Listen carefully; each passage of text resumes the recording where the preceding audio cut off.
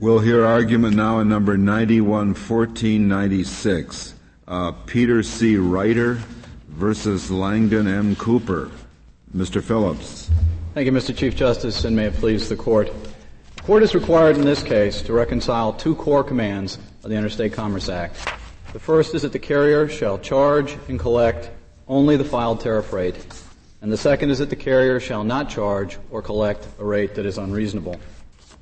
In this case, petitioners who previously paid all that the carrier charged in order to ship goods have been ordered in effect to pay what they claim to be unreasonably high rates. Petitioners, on behalf of the entire Which was the filed rate? I'm sorry, Your Honor? But which was the filed rate? That was the filed rate, yes, Your Honor. Mm-hmm. One that petitioners take the position and argue in defense that it was unreasonably high. Petitioners, on behalf of the entire shipping industry, which faces claims similar to this one that amounts in excess of billions of dollars, urge the Court to reject the categorical approach proposed by the respondents and adopted by the Court of Appeals in much the same way that the Court rejected an all-or-nothing solution to this same problem 2 years ago in the Maisland decision. Instead, what the Court should do is to have these issues resolved on a case-by-case basis with the issue of the rate reasonableness decided by the Interstate Commerce Commission, subject to judicial review of the Commission's exercise of primary jurisdiction. Is it your position that even if the carrier sent a bill for the filed rate, and the shipper said the rate is unreasonable, should that defense await a ruling by the? No, Justice White. That defense should not await a ruling. In that situation, why not? Section 107.4.3, a separate provision, separate from the file rate doctrine, which is embodied in Section 107.6.1a, specifically provides that the carrier has a right to insist upon payment at the time of the movement of the goods. And that is the source of the pay first rule, which is essentially a rule that the Court has acknowledged in passing in a number of old cases. But that rule has a separate statutory basis. It's not inherent in the file rate doctrine. And therefore, our position is that if you insist on the payment, and even if the payment is too high in your judgment, you're obliged to follow that because Congress made a specific determination that that's the proper course to follow. In contrast, Justice White, in this case, where the payments were made in full, and then additional sums were requested that the negotiated rate was paid. The negotiated rate was paid, and then a subsequent request was made. Nothing in the statute specifically deals with that particular situation. And when you're in a no man's land, then it seems to us a different set of rules ought to apply. But it was a rate, it was a negotiated rate that the carrier had no business charging. That's true. The carrier acted unlawfully in charging that rate at the time. He should have filed those rates. Didn't the shipper also? No, the provision, Section 107.6.1 and 107.6.2, both provide that it is the carrier's duty to comply with the law. Certainly the shipper has an interest, and after Maisland has an interest that is quite significant in ensuring that the tariffs are in fact filed. But the duty itself clearly resides with the carrier under these circumstances. Well, Mr. Phillips, I guess the shipper would have access to the public information to know whether the rate had been filed or not. It is true in a theoretical sense that the shipper has access, but I think it is, as a practical matter, quite unreasonable to expect the shipper to be able consistently to monitor changing tariff rates that can be implemented on 24 hours notice. When, if you were to just look at the Carolina tariffs, they're 6 volumes long. They reference additional tariffs that are themselves 3 and 4 volumes long. We're talking about tariff filings that are in the nature of thousands of pages, Justice O'Connor. May I ask whether your client was time barred from seeking reparations at the time that the respondents here first tried to collect the alleged undercharges? Is there a time bar in effect? As to some portions, they would have been. Some of the earlier shipments, I think, would have been barred. Later shipments would not have been barred. So we are not in the more typical situation where the trustee has brought the suit for undercharges at a period in time when the shippers are not permitted to seek reparations. And does the time bar affect the ability of, under your position, to go back to the ICC for the reasonableness determination? Absolutely, Justice O'Connor. That is this Court's decision in United States versus Western Pacific, where the Court held that where the United States refused to pay and was sued for undercharges, and the carriers, or the carrier in that case, just as the respondents in this case said, the way to do this is to pay the filed rate and seek reparations. And the Court said, you can't do that because reparations are time barred. And in language that I think is strikingly appropriate for this particular case, the Court said to hold otherwise would require the Court to condone a situation where the carrier is permitted to obtain unreasonable rates with impunity. And that is precisely the situation that we have here, because everyone conceded at the Court of Appeals level that if these rates turn out to be unreasonable, they are essentially lost because the carrier is insolvent and it's going to be impossible to recoup monies. Under those circumstances, what you have is a situation where the shipper's significant right under the statute not to be charged unreasonable rates is essentially vitiated in favor of an unbending absolute rule under the filed rate doctrine, which this Court has never held to be applicable in that particular way. Could the bankruptcy court collect the full amount of the filed rate and just hold it until such time as you've had a reasonable opportunity to? The bankruptcy court, I think there's no question the bankruptcy court would have that authority. The problem with that particular approach is, first of all, there's nothing in the Court of Appeals opinion that would authorize that, because the Court of Appeals has categorically denied us the opportunity to stay the payment, and there's nothing in any of the bankruptcy court or the Fourth Circuit's analysis that even envisions that kind of a procedure. So it's not really in the case. But second of all, given the magnitude of the undercharges that are at issue here, it seems quite extraordinary to think about billions of dollars being placed in the registry when there is no serious reason to wonder whether, in fact, these charges are reasonable. In fact, the more likely scenario is that these charges are quite unreasonable, having not been reviewed as they've increased over the period of time. And therefore, it seems to us the more appropriate course is, if a carrier has reason to believe that a shipper will be unable to pay the filed rate if ultimately determined to be reasonable, then it seems to me the carrier can come forward in either the bankruptcy court or before the ICC and seek to have some protection put in place. Well, just before you leave that point, it's not at all clear to me that a district court or bankruptcy court can alter the priority of creditors by an equitable subordination of liens that are otherwise equal. I mean, where do you get that authority? Well, the question is whether you put it into the bankruptcy estate in the first instance. I agree with you. Once it gets into the bankrupt estate, it's clear that you can't modify how the creditors receive it. If bankruptcy courts could do this, they could have escrows all the time, which would basically alter the provision of the Congress has for the priority of creditors and for their equal right to share in proceeds. But I don't see where this authority comes from. Well, I mean, to be honest with you, I'm happy to abandon the position that there's authority to do it. I would have been inclined to assume that as an equitable matter, the bankruptcy court could, given that we don't know the underlying legality, and it's necessary to have the issue resolved by the Interstate Commerce Commission in the exercise of its primary jurisdiction. Well, you don't argue this in your brief, and there's no citation in the brief to support the bankruptcy court's authority to do this, is there? No, Your Honor, there is none. Mr. Phillips, as I recall your brief, you asked that the what should happen is the bankruptcy court should refer this matter to the ICC. Any one of the courts would have been fine, but yes, Your Honor, since it was tried initially before the bankruptcy court, we thought the matter should have been referred to the ICC. What authority does it have to refer it? I mean, I've heard of, where the doctrine of primary jurisdiction applies. I've heard of courts staying proceedings until one of the parties had an opportunity to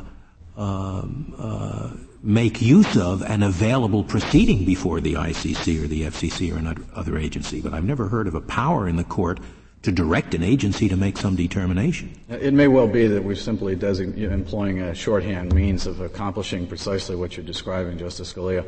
It's not so much that we care that the matter be specifically referred by any court to the ICC, but that we have an opportunity as shippers to have the rate reasonableness determined initially by the ICC. Is there a proceeding before the ICC that would enable you to do that? I mean, is there a mechanism Oh, yes. I mean, the Interstate whereby Commerce, if the court stays its hand, you can get this issue before the ICC. the Interstate Commerce Commission has a policy statement, Order 177 and 208, both of which say that they will entertain these kinds of claims and resolve the question of rate reasonableness. And in fact, in the Oneida case that was recently decided by the Interstate Commerce Commission, that is precisely what they did do. They undertook to decide the rate reasonableness issue and went forward. So there is a mechanism, to be sure. Okay.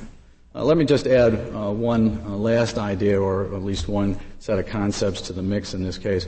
The one significant line of decisions from this Court that it seems to me supports the underlying decision of the ICC to provide this relief is the Interstate Commerce Commission versus American Trucking Association's case, where this Court has upheld extraordinary remedies in situations where they were directly aimed at a particular problem that the statute otherwise does not remedy. And that is precisely what this case is about. Because the Court of Appeals, however, has taken a contrary view, its judgment should be reversed. I'd like to reserve the balance of my time, Mr. Chief Justice. Very well, Mr. Phillips. Mr. Dreeben.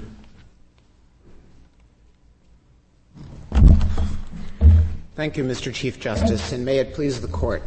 The question in this case is whether a court should refer to the ICC a shipper's defense that the filed rate is unreasonable in an undercharge action brought by an insolvent carrier. The answer to that question is yes, for three reasons. First, referral is required to protect the ICC's primary jurisdiction over the reasonableness of rates. Second, referral is necessary to give the shipper an effective remedy against having to pay unreasonable rates charged under a carrier's tariff. Well, what if the carrier had an effective remedy to recover reparations? Would you say that that it would be necessary for the court to hold its hand? No, Justice White, we don't say that it would be necessary for the court to hold its hand if the shipper did have an effective remedy in reparations. So you would not apply primary jurisdiction where the shipper paid a negotiated rate that was lower than the filed rate, and the carrier then sued for the balance? Well, that is this case, of course. I know it is. But the reason why reparations is inadequate in this case is because the carrier is insolvent. I understand. But absent, if the shipper had a opportunity for reparations, you would not apply the primary jurisdiction rule. We don't think that this case presents the court with the requirement of ruling on it. I know, but what's the United States position on that? The United States position is that there isn't any need to bring the primary jurisdiction doctrine into play through a referral procedure when reparations are truly available. So you do not agree with the shipper here in that regard?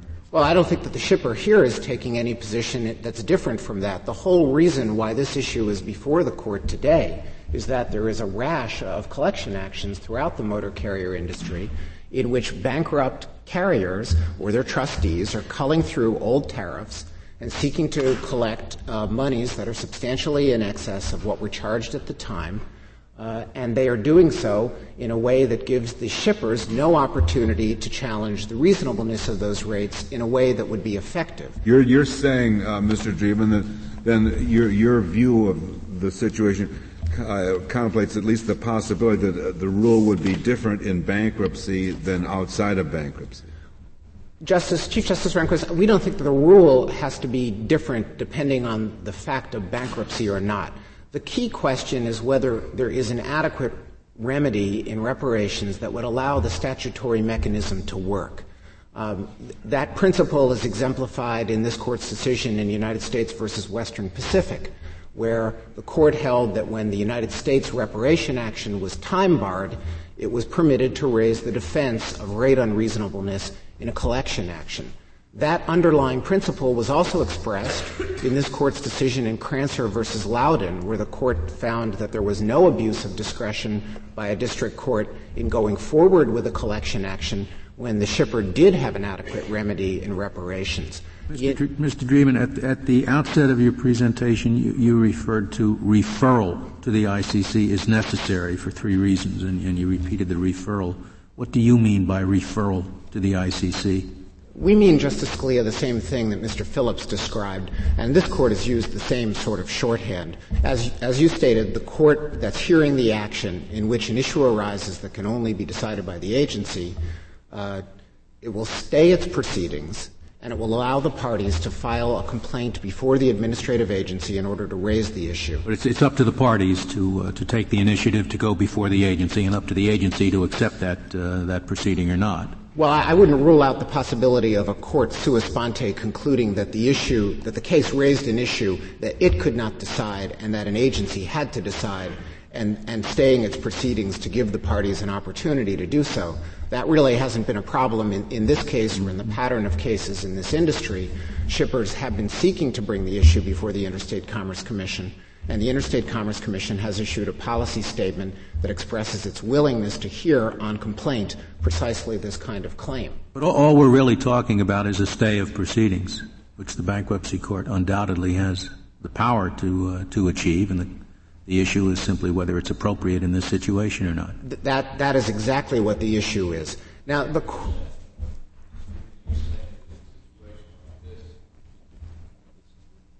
Can you hear me? Yes, I can. In a situation like this, in which bankruptcy is the context in which the issue arises, is there any issue of discretion, in your view, on the part of the bankruptcy court once it determines that there is a genuine issue about the reasonableness of the rates? No. An abuse of discretion to fail to stay, in other words, if there is no question about the genuineness of the issue of reasonableness? Yes, it would be an abuse of discretion in every case, and the reason is that it would defeat the operation of the Interstate Commerce Act. What we have here are two statutory provisions that are applicable to the same transaction. On the one hand, the carrier is required to charge its tariff rate, and the applicable rate in this case is the tariff rate, not the negotiated rate. The other relevant statutory provision is the requirement that the tariff rate be a reasonable rate. If it is not a reasonable rate, it is not enforceable. What the carrier's trustees are trying to do in this case is to have it both ways. They want to enforce the tariff filing requirement extremely strictly. They want to do so at the expense of the requirement that the tariff be reasonable. Is there any question about there being a genuine claim of reasonableness here? Could that be disputed? The issue wasn't resolved in the lower courts at all, and we think that the case should be returned to the lower courts for them to address it. In general, you said that in your brief, actually, didn't you? That's correct, Justice Souter. We do think that when a significant discrepancy exists between the negotiated or charged rate that was paid at the time and the tariff rate, that may raise an issue, and it also raises an issue of reasonableness when the tariff rate is substantially higher than what the prevailing market rate was. The ICC has recently clarified that is the key to a reasonable rate in the current competitive market environment. So it shouldn't be very difficult for courts to be able to determine when referral is appropriate. Mr. Dreeben, what if it comes out in the proceedings before the bankruptcy court that the shipper, in fact, was the only shipper who was getting this special rate, and that he and the carrier colluded, and the carrier said, "Look, we're charging everybody else, all your competitors, this excessive, unreasonable rate, but we're going to give a fair rate too." You still think that with all when the equities are like that, you would have to send it? You would have to stay your hand? Yes, I think that the issue should still go to the Interstate Commerce Commission. I don't think that there's any question that in that setting, the Interstate Commerce Commission would not reward the shipper's violation of the discrimination provision of the Act by giving it the benefit of a ruling. But those issues and the interrelation of the statute in that question raises core questions for the Interstate Commerce Act to balance, and the Interstate Commerce Commission would then be entitled to deference under this Court's Chevron line of case. So you say the ICC might just simply refuse to entertain the proceeding for equitable? Could it do that? Certainly. Now, I would add, Justice Scalia, that there's been no experience in the markets today of that kind of deliberate discrimination and then a claim of unreasonableness being raised. We do have a fairly unique market situation today where the tariff rates that were on file for a certain small percentage of carriers were far, far higher than the rates that were being charged in the market. And the result of this was that many of these carriers, when they went out of business, did have the opportunity to come back later under their tariffs. The industry as a whole was not ignoring its tariff filing requirements, however. There were about 1.2 million tariffs filed each year that correctly reflected the rates that were being charged. And it's that body of information that provides a substantial source for saying that these higher tariff rates that were not modified don't conform to the statutory requirement of reasonableness. And that's what makes it so important to get the issue before the Commission. How do you frame the threshold test for the reference to the agency? Is it the likelihood of recovery or the insolvency of the carrier or the fact that the carrier is in bankruptcy? I mean, what's the general rule? Well, the general principle we're contending for today is that under the doctrine of primary jurisdiction, when the carrier is insolvent, the reasonableness defense would be worthless and meaningless unless there is a stay of proceedings and an opportunity for the Commission. Carrier's solvency. In this context, yes. Again, we think that's an example of the general principle that the Court applied in Western Pacific. There, the carrier had more years to sue for an undercharge than the shipper did to sue for reparations. And the shipper, in that case the United States, if it had had to pay an undercharge, would never have been able to challenge reasonableness before the ICC. In that setting, the Court said the reasonableness defense must be referred to the Interstate Commerce Commission. The same principle, we think, applies when the carrier's insolvency or other factors preclude the opportunity of a shipper to raise the reasonableness issue before the Interstate Commerce Commission. Mr. Dreeben, this is an automatic referral? I mean, no matter how outrageous the claim of unreasonableness is, all the debtor has to say in the bankruptcy proceeding is unreasonable rate, and it automatically stays everything and goes over to the ICC. How long will it take in the ICC? Do you have any idea? I'll answer your second question first. It has taken approximately 2.5 years for the Interstate Commerce Commission to formulate its basic standard of what it is going to use for reasonableness claims. It picked a lead case. It developed an opinion. And now that opinion has been issued, the Commission anticipates that it will be able to resolve these claims more quickly. Of course, if the administrative action is unreasonably delayed, then there are remedies under the APA to get the Commission to move faster. And I suppose that a district court would have discretion to say, we've given the agency a chance, it hasn't answered, and that's the end of that.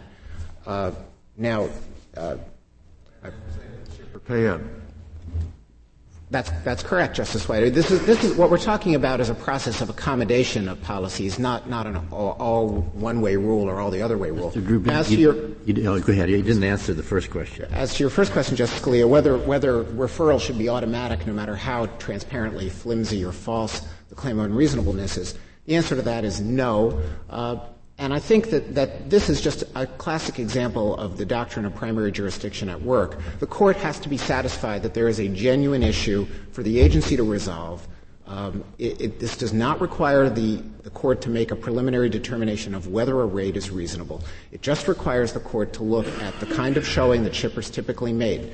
We paid this rate, we were quoted this rate and rates around it by several other people in the market. Tariffs reflect this rate, and now the carrier is seeking to charge a rate substantially in excess of what it charged us at the time. That should be enough for a court to stay its hand and afford the agency the chance to pass on the claim. So there shouldn't really be any difficulty with respect to courts administering a rule that we proposed. Now, the Court of Appeals felt compelled to bar the procedure that we advocate in this case because of its reliance on the filed rate doctrine and on this Court's recent decision in Maislin. The filed rate doctrine does not have anything to do with whether a court can stay a collection action and refer a case to the Commission. The filed rate doctrine says that defenses such as ignorance of the tariff rate or misquotation of the rate are not an obstacle to application of the tariff rate. We agree the tariff rate is the applicable rate here, but the filed rate doctrine has nothing to say about whether reasonableness can be asserted as a defense and referred to the Commission. And in fact, this Court's decision in Maislin. You don't suggest, though, that if the carrier has charged the filed rate, that the shipper can just raise the defense of unreasonableness unless there's some claim that he can't get reparations? That's absolutely correct, Justice White. And again, the shipper cannot use this as a way to avoid payment of the filed rate at the time of shipment because there is an independent... Even if he thinks it's unreasonable? Even if he thinks it's unreasonable. Even if there's a pretty good case for it? That's correct. There is an independent statutory requirement that the shipper must pay at the time of delivery. But the filed rate doctrine, which reflects several statutory requirements, does not include any requirement that a shipper must pay before having reasonableness litigated when there is absolutely no other opportunity to have the issue of reasonableness. Well, what happens to the rule that you have to pay when the service is rendered if the shipper claims, well, I know that rule and the carrier is charging me the filed rate, but nevertheless, the time for reparations is passed. Well, if the time for reparations... What happens then? Then it's clear under this Court's decision in United States versus Western Pacific that the case must be referred to the Commission. Despite this statutory provision that you got to pay. Well, the statutory provision applies at the time the goods are delivered. Yes, exactly. Now, reparations can be asserted for 2 years under the statute of limitations in the Interstate Commerce Act. An undercharge action can be brought for 3 years. Mm-hmm. So you can have the odd situation where if the carrier doesn't insist on collecting the tariff rate at the time of the shipment, it can wait 3 years, bring an undercharge action, and then any reparations proceeding before the ICC is time barred. If you have a negotiated rate, I suppose the shipper complies with the pay provisions by simply paying the negotiated price. That's true, Chief Justice Rehnquist, and the shipper does that because that's what the carrier is billing him. That's what they both think they're talking about. That's right. And in this case, there was actually representations made to the shippers that the rate would be filed in the tariff, so they had a reason to expect that that was the filed rate. Thank you, Mr. Dreeben. Thank you. Or would have been. Yeah. Mr. Steinfeld, we'll hear from you. Thank you, Mr. Chief Justice, and may it please the Court. Justice White, I believe the issue here is squarely raised by this idea of the petitioner and the government saying that if the carrier had billed the filed rate at the time of shipment, that there would be no reparations, rather there would be no stay and referral proceeding. That's directly from the petitioner's brief. That is a ridiculous concept because it ignores the principal provision of the Interstate Commerce Act. That is that filed rates are constructively deemed to know. The shippers are constructively deemed to know at the time of shipment what the rate is. All rights as between the parties, the shipper and the carrier, are defined by the filed rate. It is ridiculous to assume that a negotiated rate bargain has legal significance. This Court affirmed that concept, that it would be ridiculous to assume that in the Maislin case. So here we have the unusual position advanced by both the government and the petitioner that I can have an illegal rate bargain, and that shipper will be free from the duty to pay that filed rate and can raise the defense of reasonableness. But the duty to pay you're not talking about a violation of the obligation to pay when shipped. You're talking about a duty to pay the filed rate. Is that right? Yes, the duty to pay when shipped and the duty to pay the filed rate are the same. But surely the duty to pay when shipped, if there's been a negotiated rate and both the trucker and the shipper have agreed to the negotiated rate, that is never going to be enforced beyond the negotiated rate. The statute in its section 107... I mean as a practical matter. Well, as a practical matter, the shipper has constructive knowledge and they best check... As a practical matter, when the trucker agrees to ship for a certain amount and the shipper agrees to pay a certain amount, that's what the parties expect, and so that's what payment will be made, isn't it? That may be what payment will be made, but it has no legal significance under the law and the precedent of this Court's opinions. The pay first before tendering delivery of freight is not to pay what was negotiated. It's to pay the filed rate. You cannot. But that's a total abstraction in the real world. Your Honor, whether it's an abstraction or not, it's the law, and it was defined by the Maislin Court. A missed billing has no legal significance, and the prompt pay provision of 107.4.3 is to promptly pay filed rate charges. It would turn the statute on its head if the prompt pay provision, if Congress said you must promptly pay whatever is billed. Congress does not say that the billed rate has any significance, Your Honor. Well, what do you do to the assertions that the filed rate can't be collected or need not be collected until the ICC gets to pass on it if there's no reasonable way of getting reparations. I say that's without any statutory support. Well, what do you do about Western Pacific? Western Pacific is a Tucker Act case, and I think Western Pacific supports our position for the following reason. It may be a Tucker Act case, but they were just trying to collect a higher rate than had been charged to the United States. Yes, but all parties conceded that the United States had a unique right of set-off. In other words, the United States, under the Tucker Act, need not pay file rate charge, need not be worried about paying the file rate charges, did not have to worry about. I thought Western Pacific applied the doctrine of primary jurisdiction. Western Pacific, the doctrine of primary. Is that right or not? Your Honor, part of the holding was indeed applying primary jurisdiction. That dealt with the issue of tariff interpretation. And among other things, to have the ICC decide reasonableness. It was reasonableness as applied to determine which of two applicable filed rate applied, Justice White. But it was very significant in Western Pacific that this Court said. Well, they didn't make the United States pay the filed rate. Only because it didn't have to under the Tucker Act. It had the right of set-off. There was no case in this Court's history that has allowed a shipper to, with impunity, refuse to pay a file rate by raising the defense of reasonableness.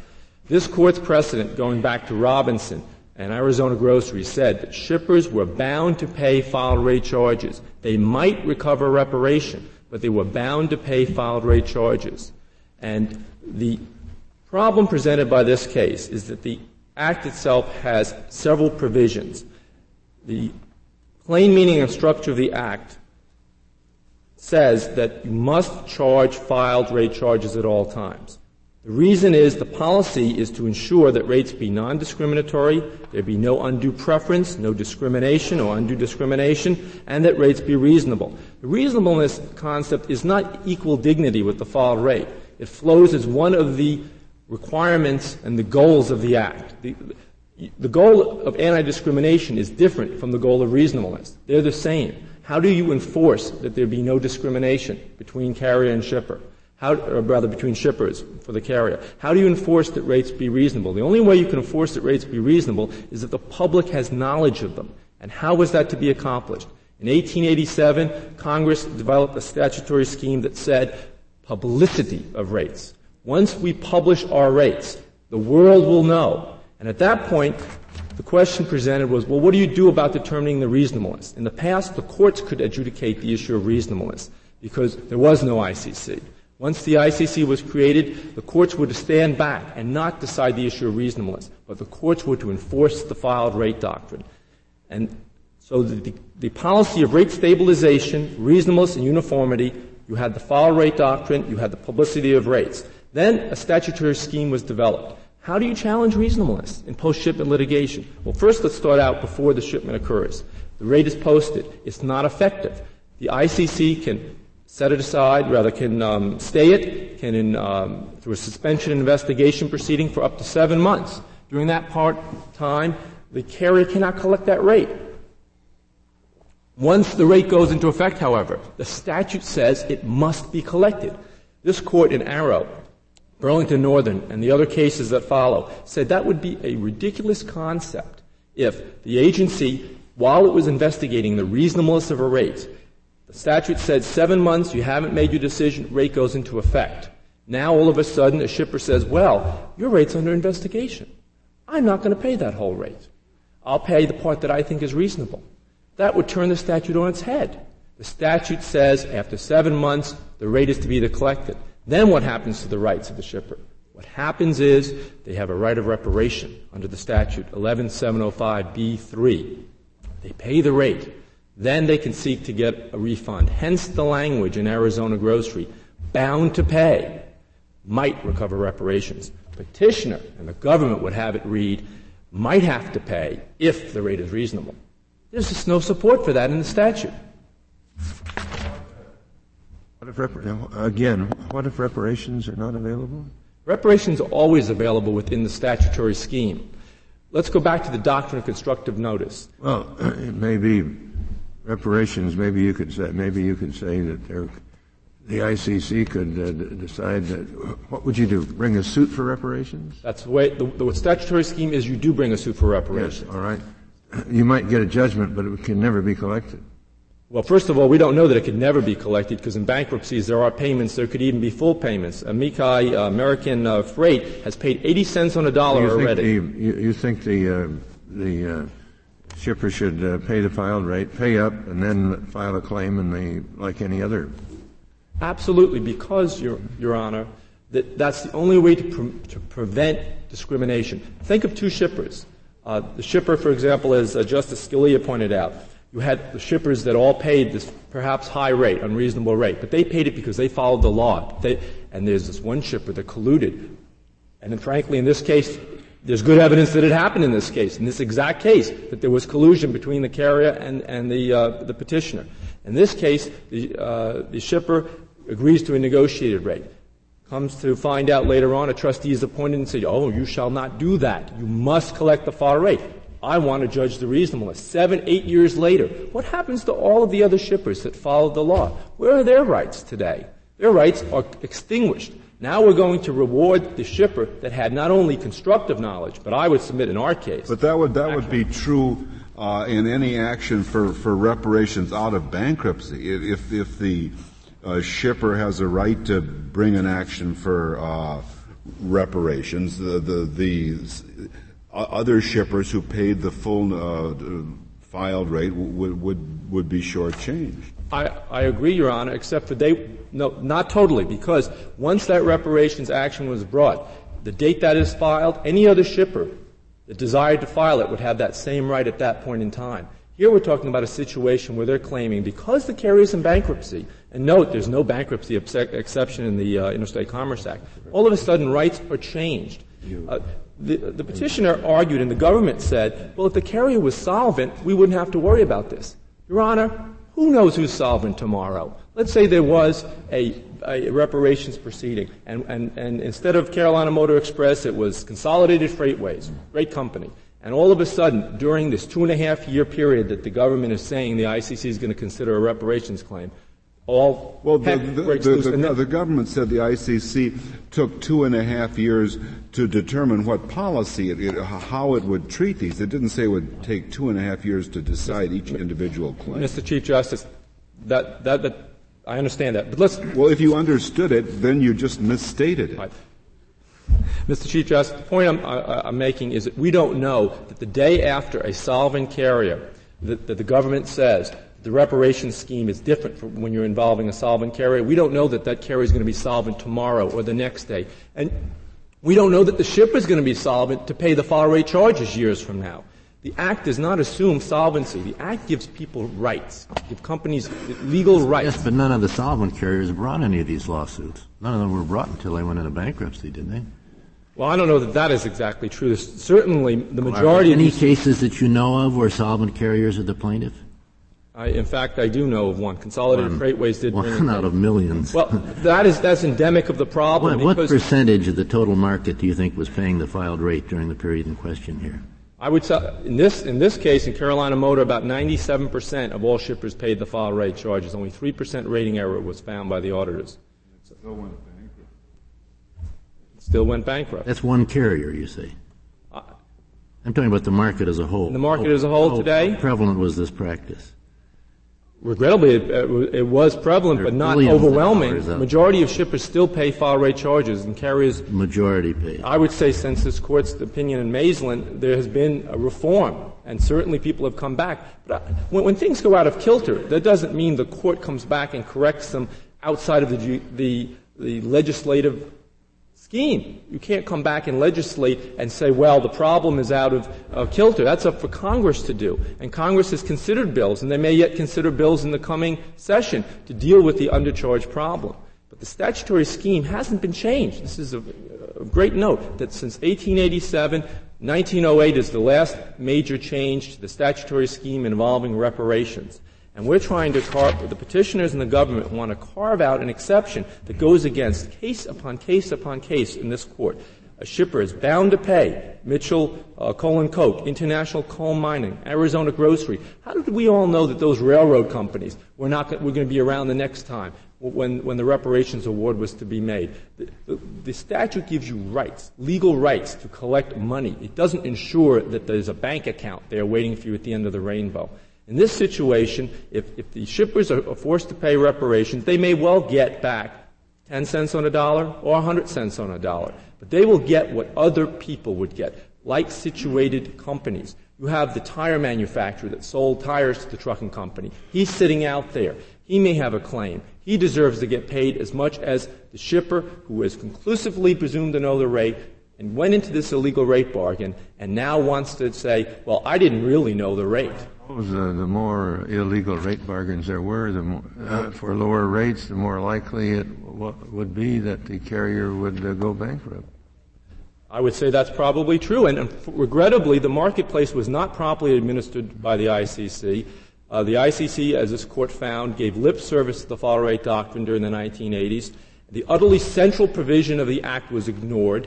Rate bargains were encouraged. The negotiated rate policy statement was issued by the Interstate Commerce Commission, and carriers and shippers were told, don't worry about the law. And now we have a national plague of bankruptcies. Of course, under the bankruptcy law, in your tire manufacturer hypothetical, if the tire manufacturer had a claim, he could set off any amount that was owed to the company. You're saying if he had if you're talking about equivalency. Only if that be claim a set-off here is because it's not a post-petition debt because of the reasonableness doctrine hasn't been adjudicated yet. That is exactly right, Justice Kennedy. We have no right of set-off in this situation. But the tire manufacturer, if he had no other claim, my position was he is a creditor because he's owed money pre-petition.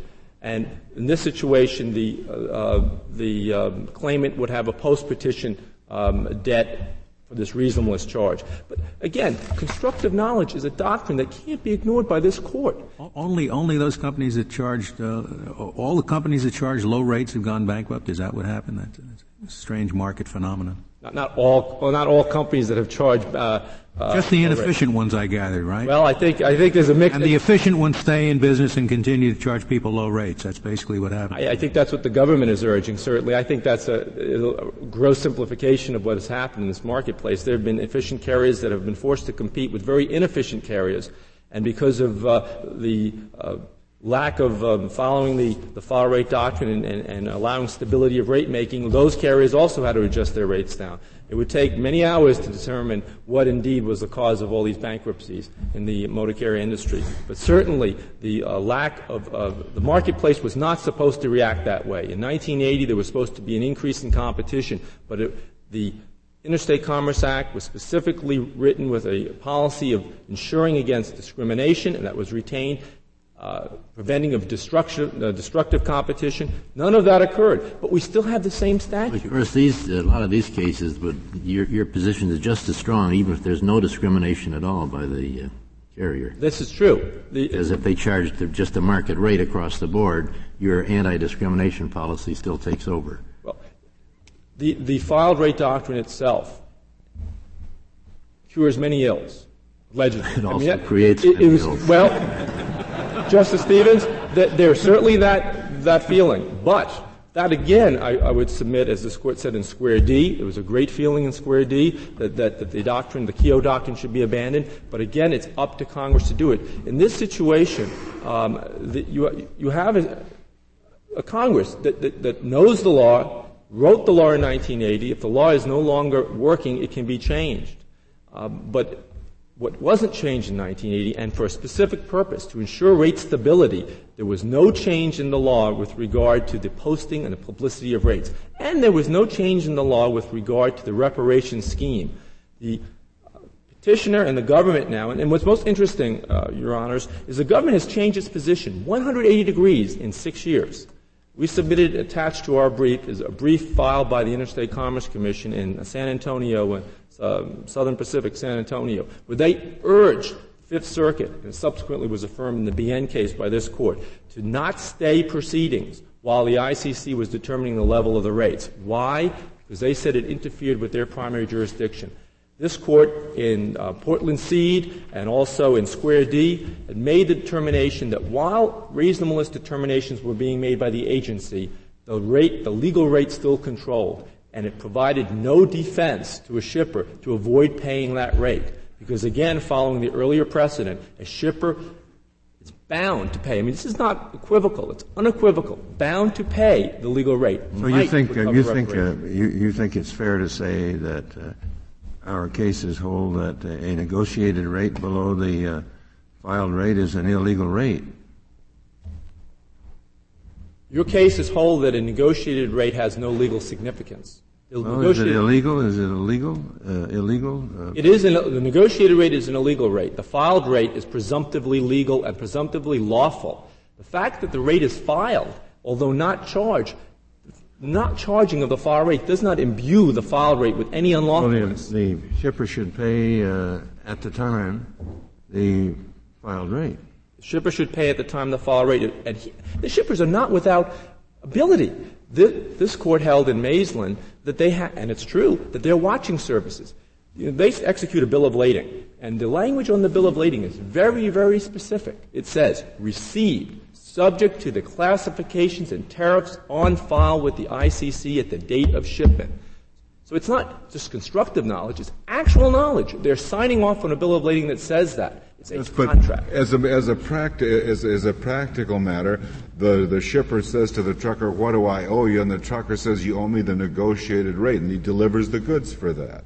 As a practical matter, that has no legal significance. No, but that's what in effect happens. That's what happened. Well, in this case, what happened was, and this is in the record, the trucker wrote the shipper a letter saying, "Don't worry about our tariffs. We will handle anything that pays 90 cents a mile."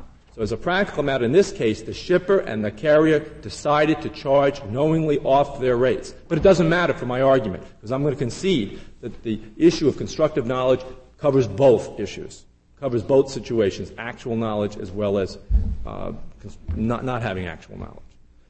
If the court is going to give legal significance to this illegal rate bargain by saying that it provides a reparations defense out of whole cloth, one that is not allowed within the statutory scheme, you have now given legal significance to an unfiled rate. You have sanctioned. That was not the point I was trying to make with the question, Mr. Steinfeld.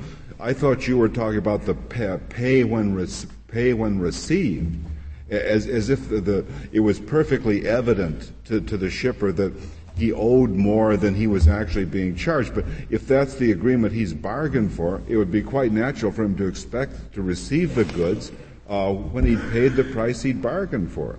Well, I think I understand what Your Honor is saying. And if you're taking a totally innocent shipper that isn't aware of the higher file rate charges, the position is, well, he's paid, he should get the goods. But the law doesn't say payment. It says payment for the transportation services is made. Now, what is payment for the transportation services? Is that just paying anything, $1 when it should be $1,000? No. Payment, I submit that under the statute, payment is payment of rates. The statute, 10743, says payment of rates. That's the title of the statute. It doesn't say payment of charges. It says payment of rates. Rates are only one thing, what is on file with the ICC. And that's what the bill of lading says. And that is what the shipper must do. The equities do not count, because that turns the statutory scheme on its head. Equities can be looked at from both sides of the fence. Well, I don't know. Certainly the ICC did have a policy until Maisland, I suppose, of encouraging negotiated rates. The ICC had that policy, and They were regulating this industry. Allegedly. Well, allegedly they were, but they just happened to. Turns out that one of their policies didn't square with the statute. At least this court held. Well, this is another policy I submit that doesn't square with the statute, because the Commission, as I said, have just changed their view. Because negotiated rates failed. That was their answer to the problem that they created. Now, that being taken away from them, they now have a rate reasonableness philosophy, which they have all of a sudden decided that, contrary to their position for 100 years, now all of a sudden shippers are no longer bound to pay, but they might have to pay. But let us decide whether they're reasonable or not. But now only in a bankruptcy scenario, not in actual life. Well, while the Carriers Act ongoing, you're not going to enforce the file rate doctrine. You're going to get more bankruptcies, and the problem is going to continue and continue. I don't think you reward agencies' malfeasance by then again finding another exception to allow them off the hook. Congress is going to deal with this agency. No, but we're not talking about how we should treat the ICC. We're talking about how to treat the shipper. That is correct, Your Honor. Who perhaps mistakenly relied on an ICC policy. The way to treat to that... say nothing of the carrier. Well, the carrier is out of business. The carrier's officers can go to jail. There are criminal penalty provisions which can be enforced, and I submit the ICC, I think, finally is coming around to doing that. We've read in the press that there have been some enforcement actions, finally. And that's the way to handle the people who created the malfeasance. Post-Maislin, I hope. Yes, I definitely post-Maislin, Your Honor, Justice Scalia. I don't know again, why the statute's been so clear for 100 years. I don't know why you limited it to post-Maislin. I can appreciate that comment as well, Justice Stevens. But this meaningful opportunity doctrine is an equitable principle, and you can search that act from the 10101 to the end of the act, and you'll not find anything that speaks to deciding cases differently. Again, the principle of constructive notice has been a part of this jurisprudence since arguably since 1915, when Mr. Maxwell wanted to go to the World's Fair by way of Denver, and now all of a sudden he had to pay more money. But you must admit the tariffs got a little more complicated after the motor carriers were regulated than before. Again, I submit that's the ICC's doing. I mean, I hate to come back to that part. Tariffs do not have to be complicated. They can be simplified, and they should be simplified. Yeah, but they really aren't, as you well know. I mean, Mr. Phillips gave you one example, several hundred pages sometimes. Well, I would kind of dispute Mr. Phillips in this case. I don't want to argue too much about the facts of this case, but I was involved in this audit, and this is a very simple tariff. And certainly his client, who receives a letter saying that I'll handle anything that pays 90 cents a mile, don't worry about my tariffs, it's hard to question that he even bothered to open or crack a book to verify the rate. But watching services are there, and it is not that difficult. And, by the way, if it is difficult, shippers are not without remedy. All they have to do is call the ICC up. They can file a complaint at any time with the agency requesting tariffs to be stricken, modified, or changed. They don't like it, let them complain about it. But what they don't like is having to pay file rate charges after the fact, which I can understand. But at the same time, the trustees don't like the fact that they're left with cleanup costs, with unpaid wage claims. The thing is a mess. And we are trying to simply enforce the law as it is written. We're not denying the reasonableness here, by the way.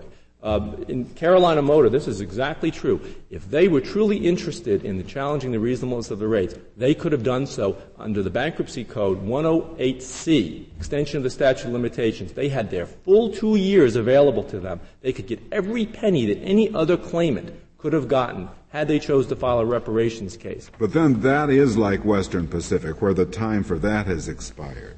Now that the plan of liquidation has been affirmed and the stay has been lifted, obviously the time has departed. But, Mr. Chief Justice, Western Pacific was clearly acting on its rights under the Tucker Act.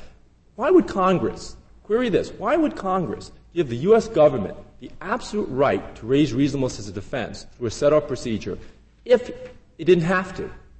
It had to, because the United States government didn't want to be bound, as is often the case, to do what everybody else is doing. First of all, we don't have to worry about the insolvency, thankfully, of the U.S. government. So we don't have to worry about timely pay. But there are rules created separately for the United States of America.